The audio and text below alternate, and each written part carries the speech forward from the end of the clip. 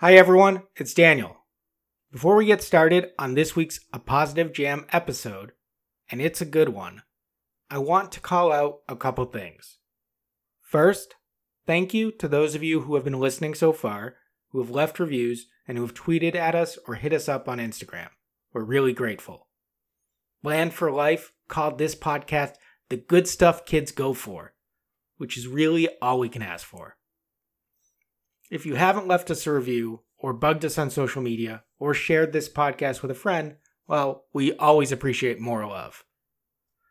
Secondly, I'm appearing on an episode of the Bend and Scoop podcast this Friday, talking about music I love and vinyl records as part of the Is That Your Vinyl Answer segment. Check it out. Bob Bland is the host, and he runs a cool podcast with a mix of a bunch of good songs. Okay, enough chat. Let's get into our normal intro and episode, because Hostile Mass is worth it. Hi everyone, this is Mike Taylor, co-host of A Positive Jam. Today, Daniel and I are talking with our friend Leon Neyfakh. It's a funny song. It's got funny lines. About Hostile Mass, track 7 on the Hold Steady's 2004 debut album, The Hold Steady Almost Killed Me. Here is why Hostile Mass is important. It is probably the closest we get on this album to hearing the band fully execute their vision. And what I mean by that is Hostile Mass is a perfect blend of lead singer Craig Finn's snarling, punky, hardcore vocals, the band's Thin Lizzy and Led Zeppelin sonic core, and then finally to top it all off, we get this earnest Springsteen and the E Street Band melodrama. And when the Hold Steady gets this mix right, they take their music to another level and they bring the listener along with them. So in this episode, we're going to get into whether the plot of the Hold Steady's universe matters at all, how love emerges from the depths of degeneracy, and how really we should feel about that wild, indulgent saxophone solo. This episode goes a lot of weird places, and I think you'll enjoy it. So, take a listen. Hostile Mass. Leon, this is your favorite song on the album. Why is that? For sure. These songs all kind of like I like all the songs on this album. I think there's one I don't love. I forget which one. Is Bar Fight Blues on this album? It is. We love that song. I think that's one I don't love, but I probably would like it if I heard it now. But I feel like each song on this album like comes into focus for me like on some rotating basis, but this one I always love the same amount. So I think by that measure, it's my favorite song. Why do I like it? I think I love the trumpet, if that's what that is. The brass instrument. I suspect it's a trumpet. Saxophone. I think it's a sax. It's a saxophone. Yeah, that makes sense. I like the saxophone. I'm sure we'll talk about the saxophone more. It's I feel like it combines like the kind of earnestness that I associate with their like later work and a kind of like joyfulness that I associate with their later work, but it doesn't have any of like the cloying aspects of what I always associate with their later work. Like I think it's like the right combination of joyful and earnest and a little mean and a little angry and a little fatalistic. And I feel like the ratio of those properties is something they had down perfect for a while. And then they like tipped into the other direction. And that's when they lost me. But I feel like the song is the perfect ratio.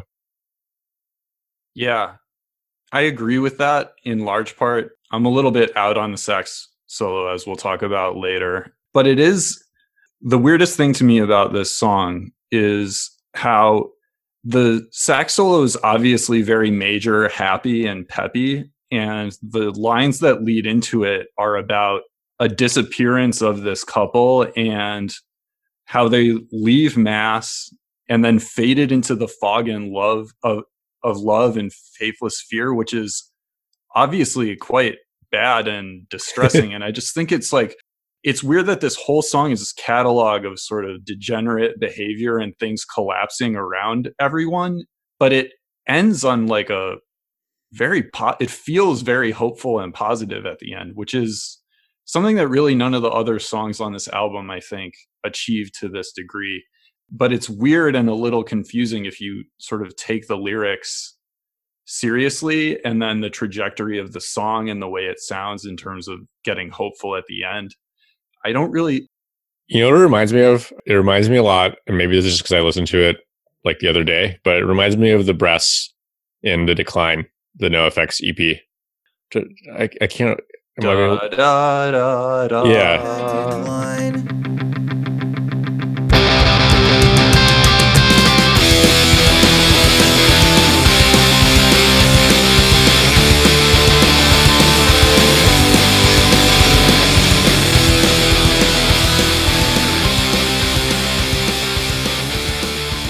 There's like something a little bit sinister, like more overtly sinister to the Decline solo, if that's what you call it. But they're both like contrasts to the rest of the song, you know?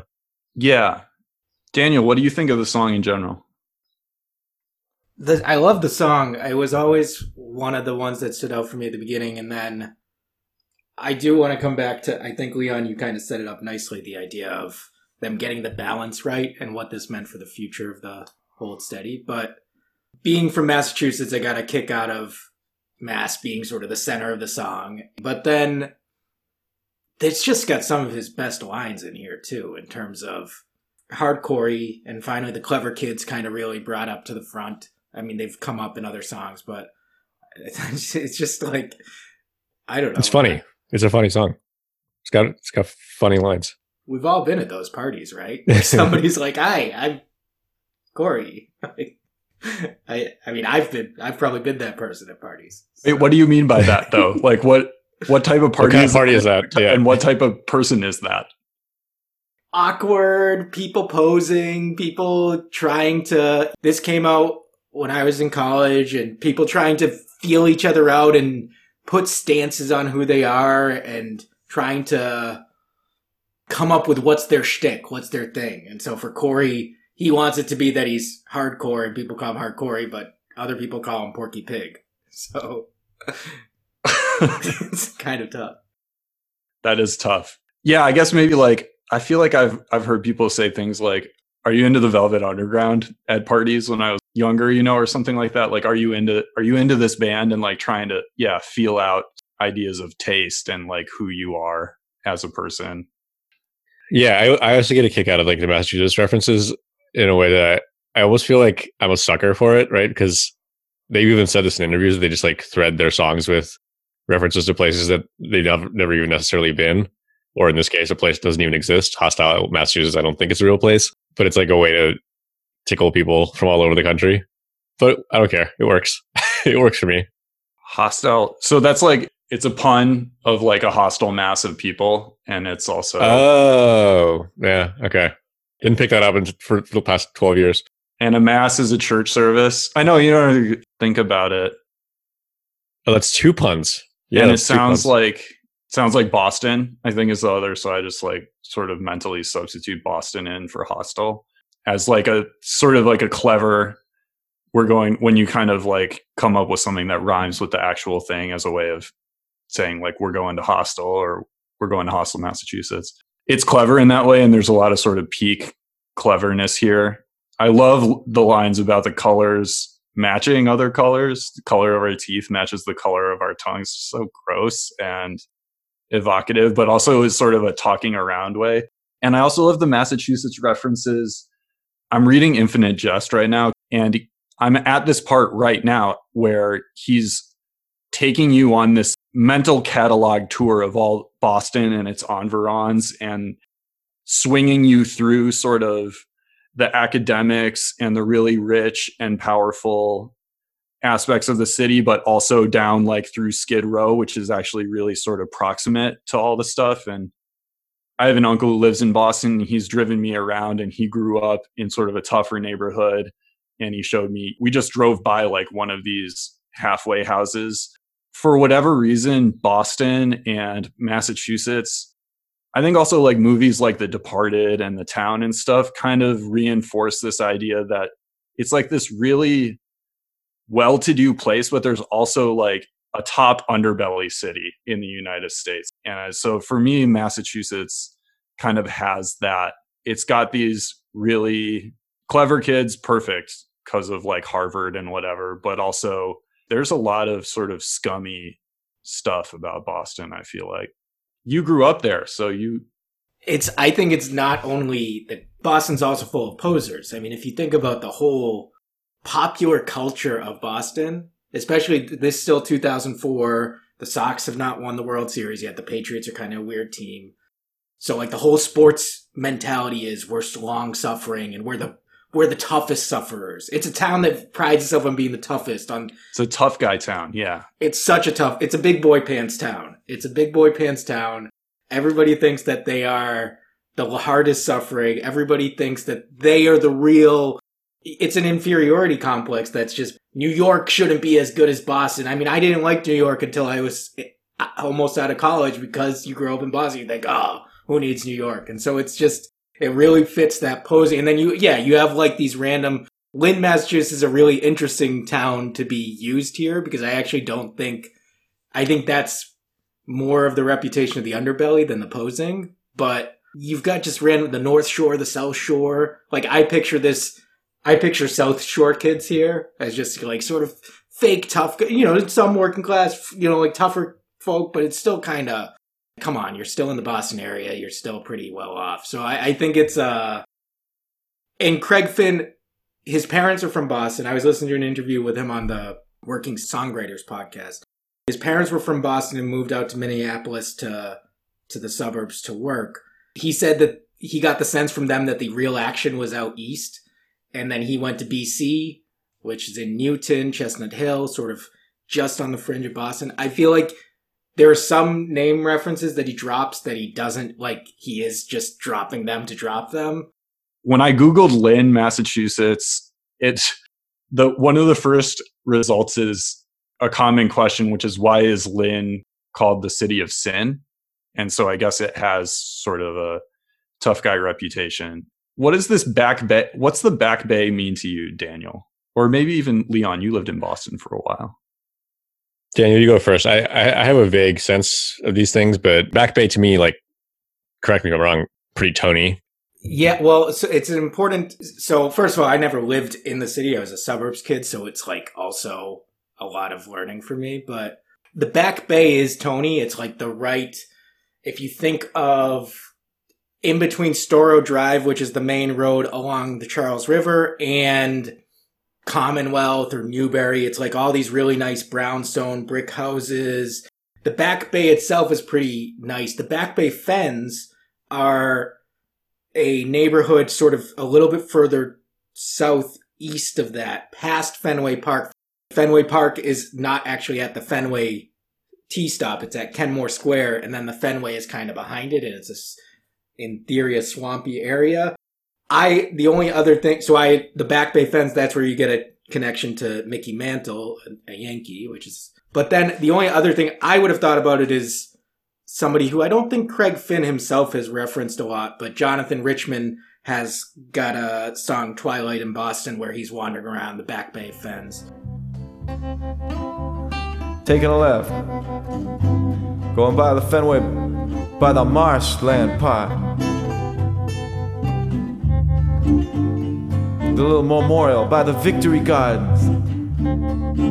One of my favorite parts of town. Those little plots of land. But according to Genius.com, which we've cited quite a bit, Back Bay Fens is a gay hookup area, which is what the back up against the fence, getting gentle. It's evocative in that way, I guess. Yeah.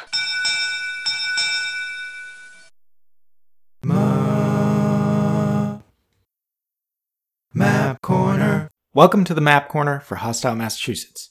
We've already covered quite a bit here, but I wanted to zero in on Lynn, Massachusetts, because it's a fascinating choice that Craig made to include it, and I have some history here.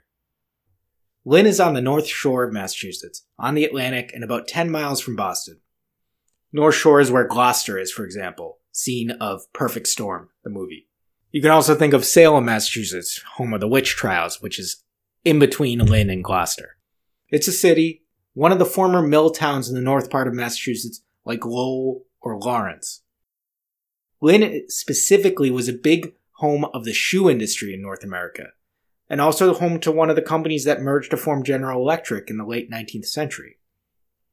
It's still the home of the company that makes Marshmallow Fluff, creator of Fluffernutter.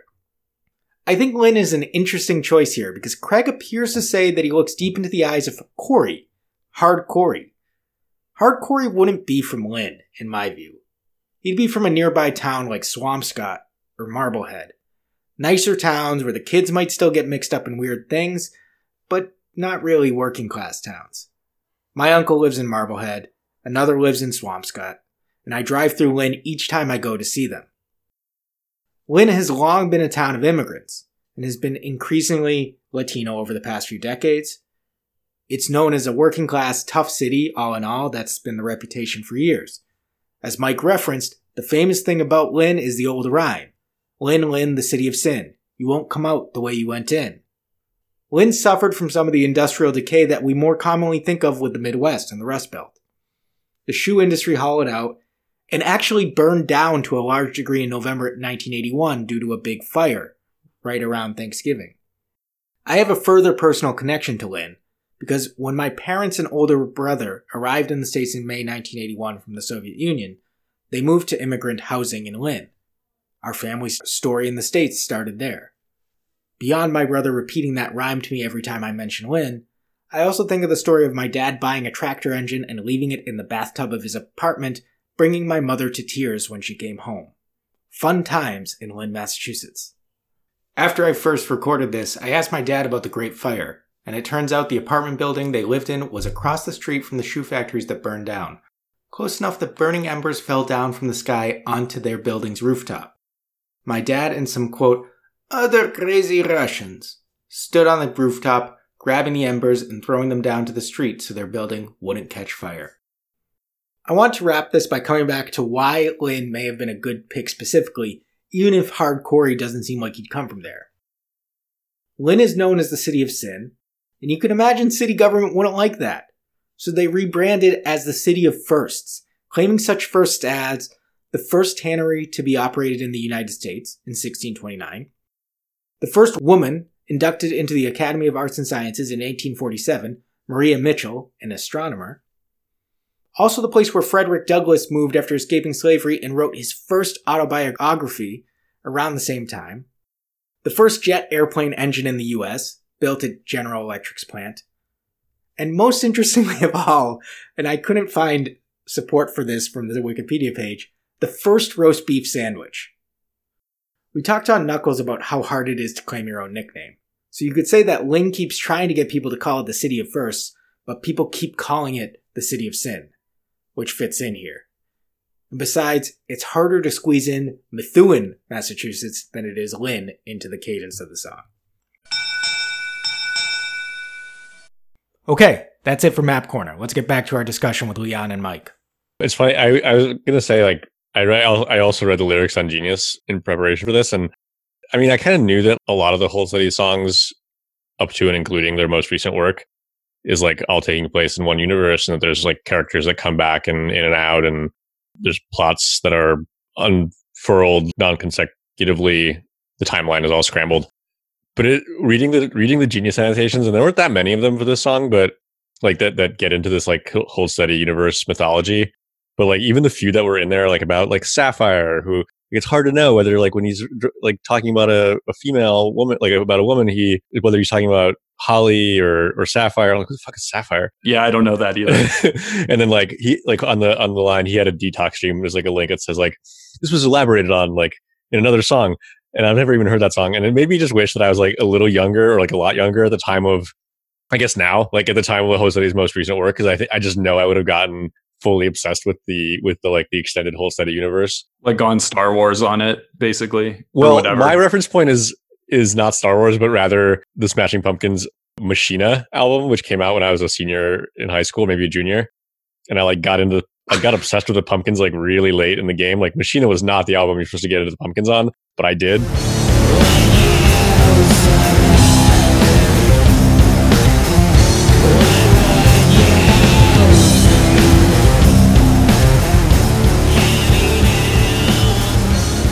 And Machina was like, there's like an entire like online mystery that fans were solving on message boards about like who was Glass and who was I don't fucking remember June, you know, and like they were looking for clues in all these songs. I was so into it.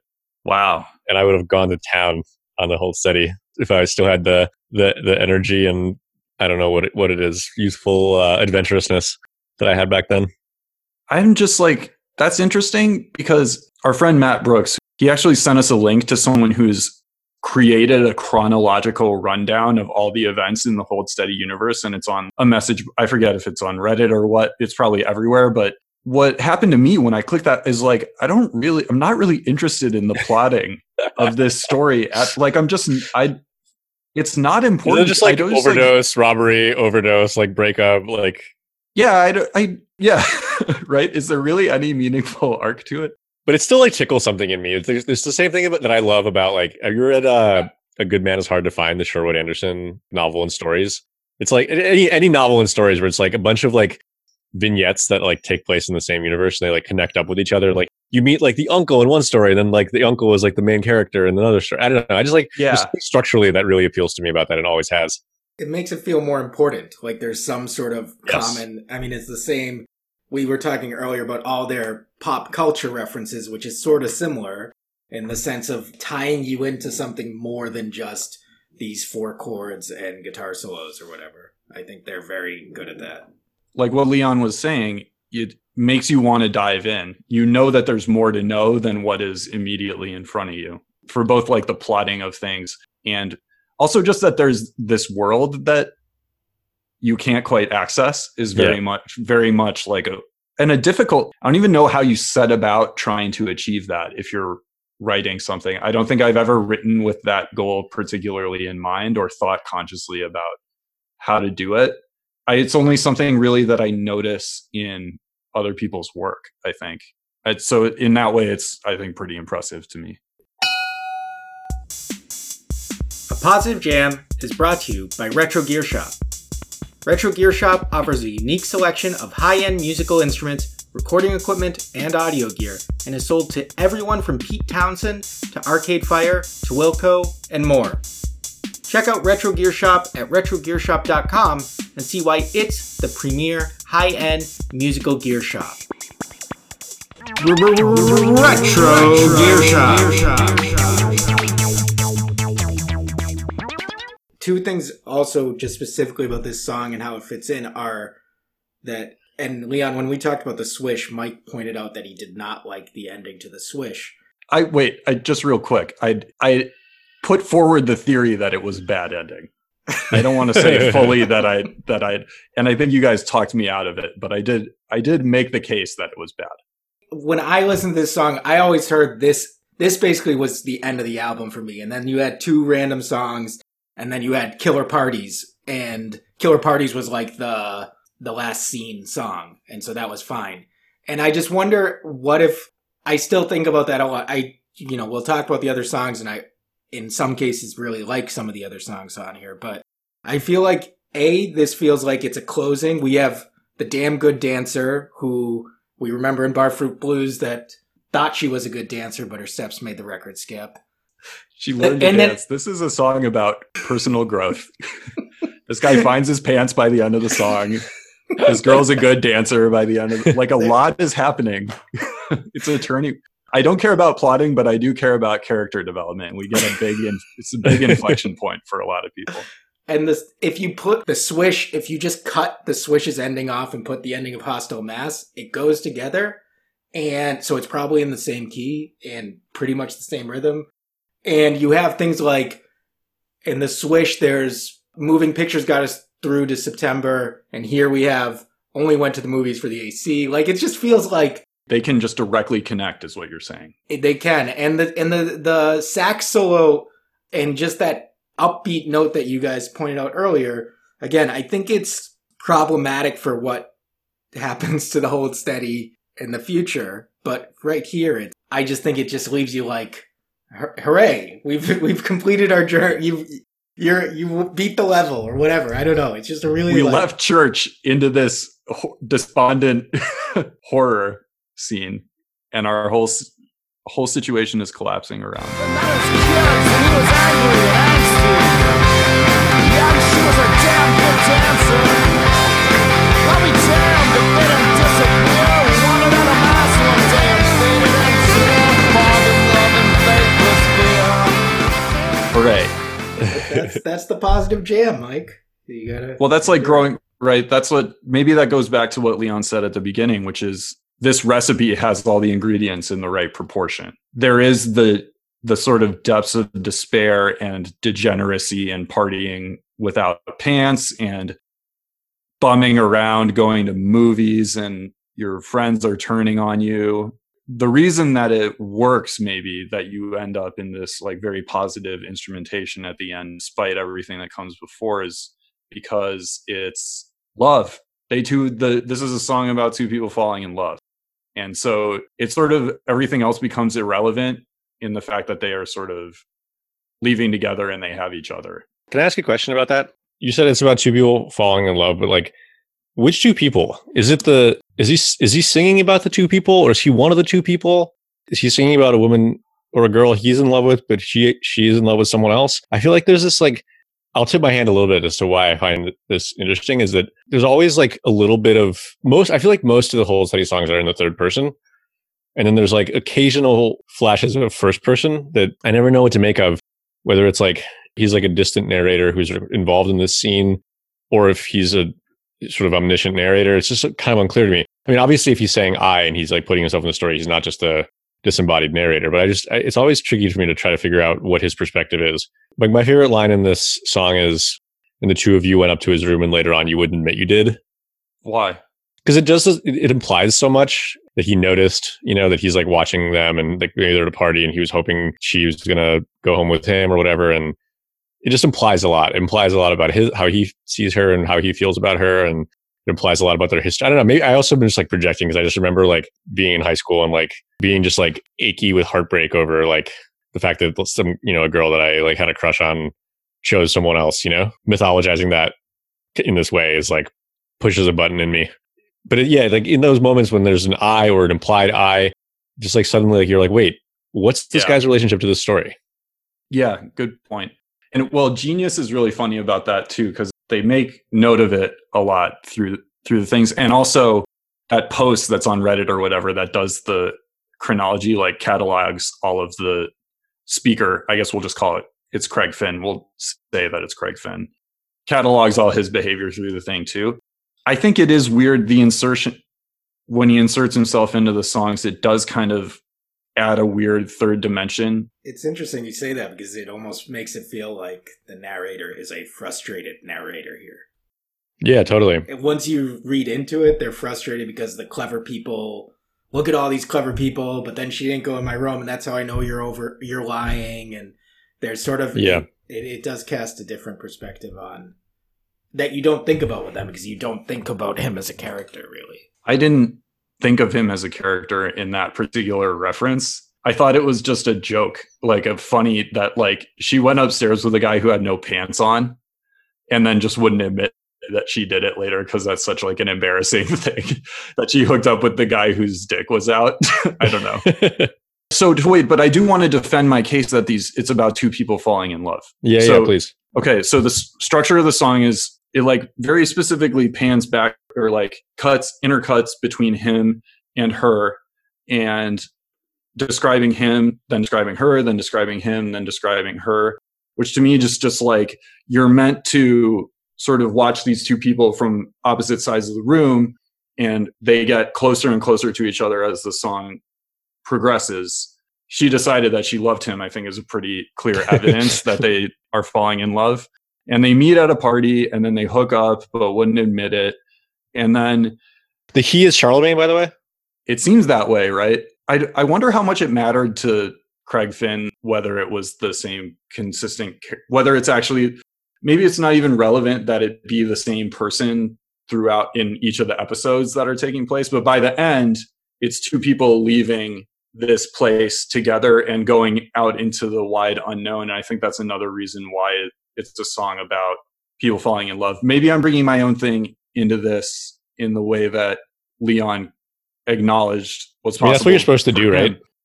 Right. So it just really connects with me, this idea of being lost and messed up in this partying scene when you're single, but you're still like sort of profoundly alone, despite the fact that you're constantly going out and doing a lot of stuff with a lot of different people and meeting a lot of different people. And there is kind of, when you meet someone that you actually care about, it creates like a meaningful shift in the way that you approach the world, or at least it did for me. And the priorities just kind of realign all of a sudden. And that's the kind of inflection point that I think you hit towards the end of the song, and why it can go from a kind of downbeat catalog of all this self-destructive behavior into this like soaring positive at the end, is because I think that love is the sort of fulcrum that facilitates that transition. That all sounds persuasive to me. I also think there's a couple of lines towards the end that make me think that this self-destructive, chaotic scene is kind of like coming apart while they're riding off into the sunset together. There's like the kids are on the corner, cracking, caving in, turning over, and turning other kids in. It conjures for me the park that used to be like the spot in our hometown where, not me and Mike's hometown, but my hometown, where kids would go to do drugs basically after school. And it was like right in the middle of town. And like it started out pretty gentle, pretty, people playing hacky sack and frisbee and smoking weed, and then gradually became darker and darker. The drugs got harder. And I always think about Scoville. It was called Scoville Park. I never went. It was like friends of mine who I was friends with in middle school started going there when we got to high school, and I kind of split off. I was like pretty judgmental of them for going down that path in a way I regret now, obviously. But I always think about Scoville Park whenever it's like my main reference point for like a teeming mass of fragile burnouts, who are a little bit abandoned, a little bit self-destructive, taking some pleasure and solace in each other's like company while everything gets worse. And then there's always like a sense about Scoville Park that there's like a cycle to it. Every 7 years, or I don't know, 5 years, it would like reset because the kids would graduate, and then maybe the drugs would get not hard again until they did, or until they got hard again. Anyway, I don't know. That just makes me think that while these two are making their escape, the party's ending. Do you think that that's particular to the Midwest, that kind of scene, Leon? Because I tried to, in another conversation with Daniel, make this case that growing up in the Midwest, there's kind of this scenes like that park where sort of drug use and then things get sort of somehow for some people just kind of spiral out of control. Does that have any? The reason I ask is because Midwesternness is a theme of Craig's music, the Hold Steady's music, and a sort of anchor for a lot of what goes on. And it resonates with me as someone who grew up in the Midwest, this kind of like nice drugs, and then a sort of, for some people, a kind of like quick descent into real trouble. So I wanted to, you wrote that piece about Scoville Park, so maybe you have some perspective on whether it's geographically a feature of the Midwest, of like Chicago or Milwaukee or Minneapolis. Well, it's funny you say that, because I actually think like listening to the Hold Steady made me think it's not, that it's like universal in some way, because he just describes these scenes all over the country. And again, maybe they're just all fictional, but, or, actually also listening to like, there's a couple of Mountain Goats albums that are very much in this key thematically, like We Shall All Be Healed and Tallahassee. I hope it stays dark forever. I hope the worst isn't over. And I hope you blink before I do. I hope I never get sober. And I hope when it's a little different. I think those albums are like people are a little older, and maybe they're into meth rather than anything else, but maybe it's drug specific. I mean, I grew up in a relatively middle class, like not a Tony suburb, but not a Burlington, Mass is sort of right in the middle, I would say. Like we had Billerica, which was a tougher town right next to us, but then we also had Lexington, which was a totally Tony town right next to us. So, and we had kids from that high school who got into drugs and OD'd and died, and we had kids who, like, I think a kid I used to play baseball with probably broke into my dad's house at some point and stole a laptop when I was in college. So yeah, it's more universal. I don't know why I'm chauvinistic like that, but I just have some sort of like that there's something in the air in the Midwest. Maybe I just want to feel that way because it helps me feel special. No, but I do think like climate and shit like that affects like how teenagers hang out, like, yeah, you can just imagine like how it changes fashion and how it changes like whether you're in people's houses or whether you're outside, whether you're like always looking for somewhere to like, whether you're driving around as opposed to like, I don't know. I feel like climate matters. I feel like people in California can just hang out at the beach.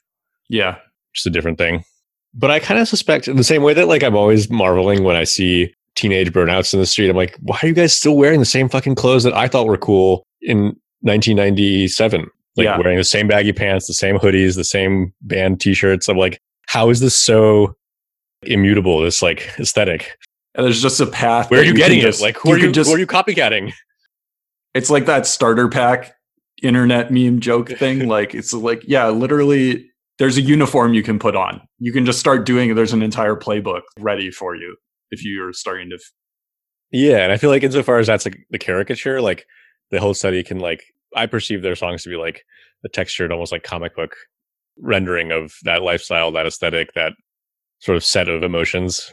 Well, what's funny, I mean, I just took it so much more seriously when I was younger and like found it to be aspirational and cool. And it's funny to me. Yeah, the Hold Steady's treatment of this in particular. And I'm finding through more and more conversations with Daniel and Matt Brooks and other people that they didn't really take it that way. They did see it as a more heightened for effect thing. And I was like, this is a life you can live. And I like want it. I want that for myself, which is like probably caused me not a ton of problems, but probably more problems than I would have had if I understood that way of reading this music. It's like anytime you hear about like rappers are glamorizing like guns, like we're not glamorizing, we're just describing it. And if you listen closely, you would know that we're lacing it with all the appropriate pain and regret. It's not always true about rappers, but I feel like here, and actually there's a line in the song where he says, thinking things are funny when they really ain't that funny, which makes me wonder, like, again, about the narrator of the songs. Like, is he narrating these stories from the perspective of like the older, wizened survivor who like can look back from like the same perspective that you're looking back on it from and being like, huh, I was pretty dumb to think this was cool. Well, it's weird because they were 33 when they started the band, right? Which just, you have to have a different, I mean. It's old enough. It's old enough. Yeah. I don't know. From what I hear that they continue to, it's clear that they like to party and have fun and live a rock and roll lifestyle as they were starting out. Cause you would see them like pounding beers on stage and like drinking like entire bottles of whiskey. Like, yeah. Yeah. So they didn't have a completely ironic detachment from the subject matter, but I'm sure even still, I think Craig had a girlfriend at least, you know, like something was probably pulling them back and introducing some level of perspective. And I mean, this song is evidence of that. There's an interview where he talks about, I think he's just one of many rock stars this happens to, but like, because he sings so much about drugs, kids would come up to him at shows after shows and be like, yo, you want to do Oxy with us? And you're like, what the like, are you fucking listening? Like, no. Well, it's also funny.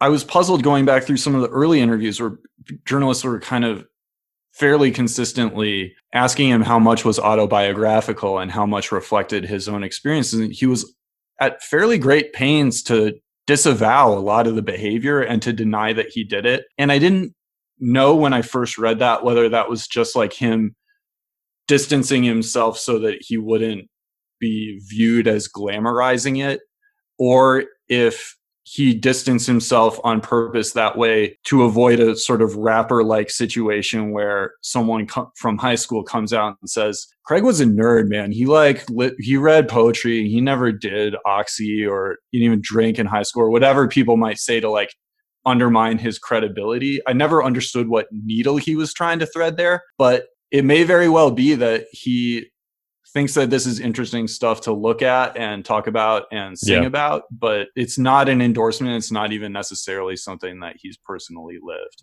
because he's denied personally living. So, I mean, so many of his songs are about this shit. Even going back to Lifter Puller. Yeah. It's a fascination at the very least.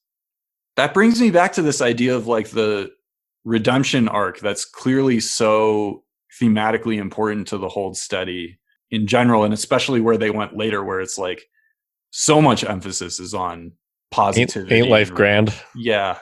I guess what this song is successful because it takes you through the negative and then leaves you, it earns the positivity at the end.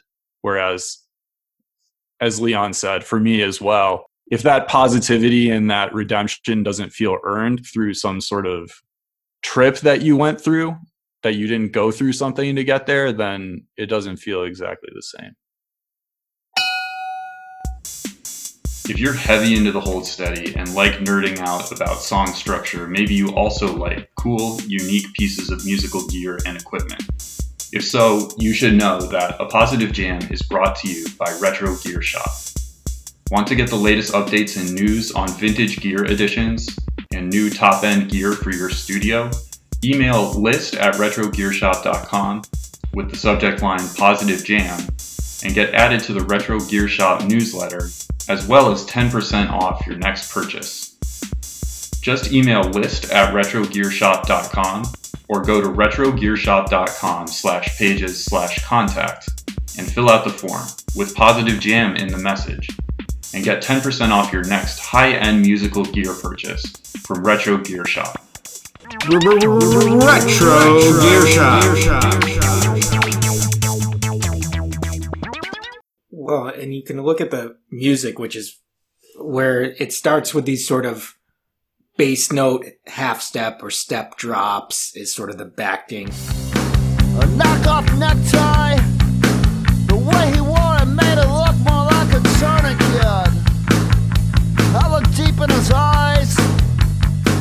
And I saw Glenn Massey. And then they get into these, each time they get into the chorus or the refrain, they get into this really ripping guitar. But then that's where that sax solo, I mean, it's just like a corny sax solo. It's a good one, but it's really like right out of Clarence Clemens' playbook. And we talked about earlier, the Billy Joel, Bruce Springsteen spectrum versus the Thin Lizzy AC/DC or whatever, Zeppelin spectrum. And it's where they just go hard to the Bruce and Billy side. And that's where I think it works in this song. But I remember I had a friend, I was writing for a music site, and one of the guys there who was from Minneapolis and so was into Lifter Puller before, and that's how he turned me on to this. He's just like, yeah, this is not good news. Like this is bodes ill for what's to come, something like that. And I feel like that's the question mark out of this song is like, He called it. Yeah, what a call. That's amazing. Yeah, because then they, Separation Sunday, I feel like they still sort of threaded it. And then after that, it got pretty, I mean, Saccharine, yeah. On Boys and Girls in America, I feel like there's a real like funhouse mirror image of this song in Chill Out Tent, which is a relatively unsuccessful song, at least for me, in that like it's the same basic story of like two people meeting and having a sort of illicit hookup amid chaos. But yeah, for whatever reason, that it dwells on the wrong aspects of the story. I remember hearing that song for the first time, like when you and I saw them at the Warsaw. Yeah. And they didn't have, it was Craig singing the hook instead of the I don't know who the female singer is, but I hate how they recorded her. I hate how she sounds on that song. Just ruins it for me 100%. I mean, and this is not good. And this is not good, but it's such a brutal song. Yeah. But here they nail it, I think. Yeah, totally. And I also think like I would add a third dimension to like what you were saying, Daniel. Like there's like the AC/DC pull, and then there's like the AC/DC access, and then there's the Springsteen access. I would add like hardcore, I guess, or just punk, where it's like not melodic. It's not. It's like it's abrasive. It's hostile, which I don't associate with AC/DC that much. I associate AC/DC with like maybe it's like oh, they're catchy. No, I know. I'm saying like it's not. I'm sure they're aggressive, but they're not like snarling. Maybe the way that I think of like Lifter Puller being, and the fact that the verses here are pretty not melodic and pretty like just like barked rather than sung gives it this edge that I miss about them. Yeah, Craig just sounds unsatisfied or dissatisfied in a way that like went away, and that's what I miss, I think. Yeah, and when they have I think it's a B-side or unreleased track off one of their more recent, it might have been Stay Positive, a bonus track or something, Ask Her for Adderall, which is like a 3-chord punk song. And when I hear those songs, I like am pulled in. And it's such an important part of Craig Finn's musical history that he was really into hardcore shows and he references hardcore a lot. But you're right, it's usually lurking in the background or it's mostly just in the vocal delivery, but it's hard to find it elsewhere in the catalog. But when it's in the mix, it does. A third axis creates a third dimension. I think that the most three-dimensional songs probably do have all three of those in there. I feel like I hear those three on on most of the songs of the first two albums, and like a couple on the third album, and then never again, pretty much. And then we're just 70s throwback without the punk. Right, exactly. That hurts. One thing that's somewhat related to this, the first couple lines where he's like, she hung a sleeveless dress up on a sleeved up lifestyle. Girl, you got to cover that. She hung a sleeveless dress up on a sleeved up lifestyle. Hey girl, you gotta cover that. She saw him gushing blood from wide open wounds. I guess sleeved up lifestyle means like you have track marks because you're doing heroin. And girl, you got to cover that is like someone saying to her, or maybe it's the narrator saying to her, come on, like if you want to live this lifestyle, you got to walk the walk and take precautions. There's like a savviness to it that like I feel like Craig Finn disapproves of. He doesn't the savvy like it's a savviness that it's like a mean and maybe like nihilistic savviness that he embodies like in a lot of songs. I think in little flashes. I don't think you're supposed to think of it as glamorous. I don't think you're supposed to like be like, oh, that guy's cool. He knows how to do heroin. You know. I didn't pick up on that, unfortunately, when I first heard this band. I was like, he knows what to do. Cover it up. But I get that. I like get and respect he's like rendering that savviness in a way that like accentuates how low you have to go and how dark it has to get for you to acquire it. Yeah. It's like, you don't want to be fucking savvy about how to cover up your track marks. Yeah. We talked about this in Knuckles. I had this sort of same, you don't want to know or be around real tough guys because they're like psychos who will hurt somebody. And there's a limit to how much of acting like an outlaw or doing drugs or all this stuff is actually cool and fun. And I think that you're hitting on a sort of similar note there. When I first moved to Tacoma, Washington, a friend of mine was a weed dealer, and he got held up and they took all his weed and they took all his money, and his response was he bought a gun.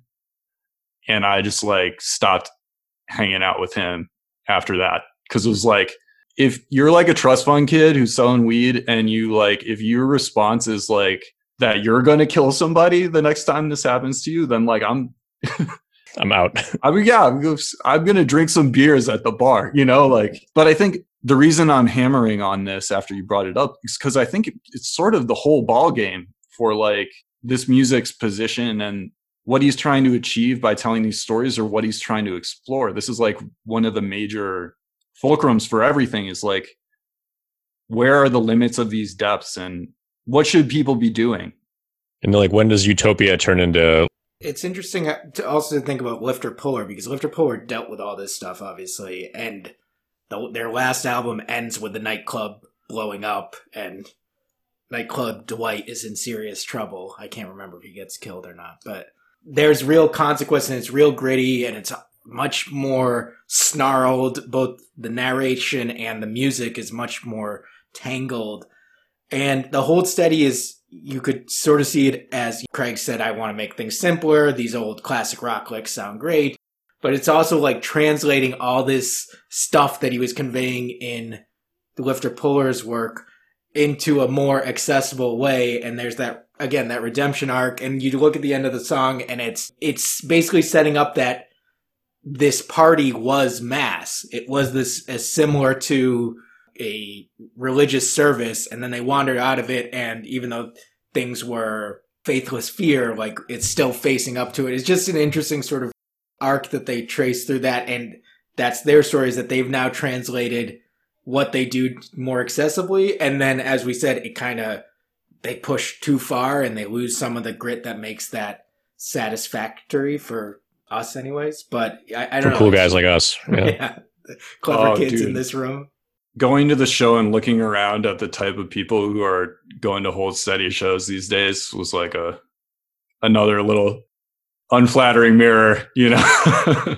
It's like I'm the same. But I think that's where you want to be redeemed, but to get there, you have to like sin a little first. And I think that the songs that thread that needle are really what it's all about for me. And I think that's what you hit here. Final note. The guitar solo is great. So good. That's all. I just like great work on the guitar there. I love the guitar solo. You guys saw them back in the day too. They didn't have a sax on stage when they played the song. I think they just guitar solo. Yeah, they didn't have. Did they have one? Oh, yeah, they did have one when we saw them a couple months ago, right, Mike? Yeah, the horn steady. Yeah. Very positive name. They really achieved positivity there. Yeah, I don't know. I actually don't honestly have a clear memory of them playing this song live. I don't either. I don't either, but I think I would have remembered if they didn't play it or if they played it like with a sax. So I feel like it stayed with me as they did not have a sax when they played. It wouldn't surprise me if Tad just wailed at the end. Yeah. I don't. It would be. We should look it up. All right. Thank you to Leon Nafok. Thanks a lot, bro. You can support Leon by checking out his podcast about disasters in U.S. history. That's Fiasco, and it's only available on the Luminary platform. His studio also produces the more widely available 5 to 4 podcast, which is a podcast about how much the Supreme Court sucks, and it's one of my favorite podcasts, so please check that out. You can also follow Leon on Twitter at Leon Crawl. Thanks, of course, as always, to The Hold Steady. Listen, as a quick disclaimer, all song clips are owned by their creators. If you like this episode, please subscribe to our feed wherever you get podcasts. And please give us some of those sweet, sweet stars by rating us on Apple Podcasts and leave a review if you feel like typing something. Next week, we will be talking about Sketchy Metal. What a good song title. I'm excited about that one. Listen, to get in touch, DM us at Shortman Studios on Twitter or email us at mail@shortmanstudios.com.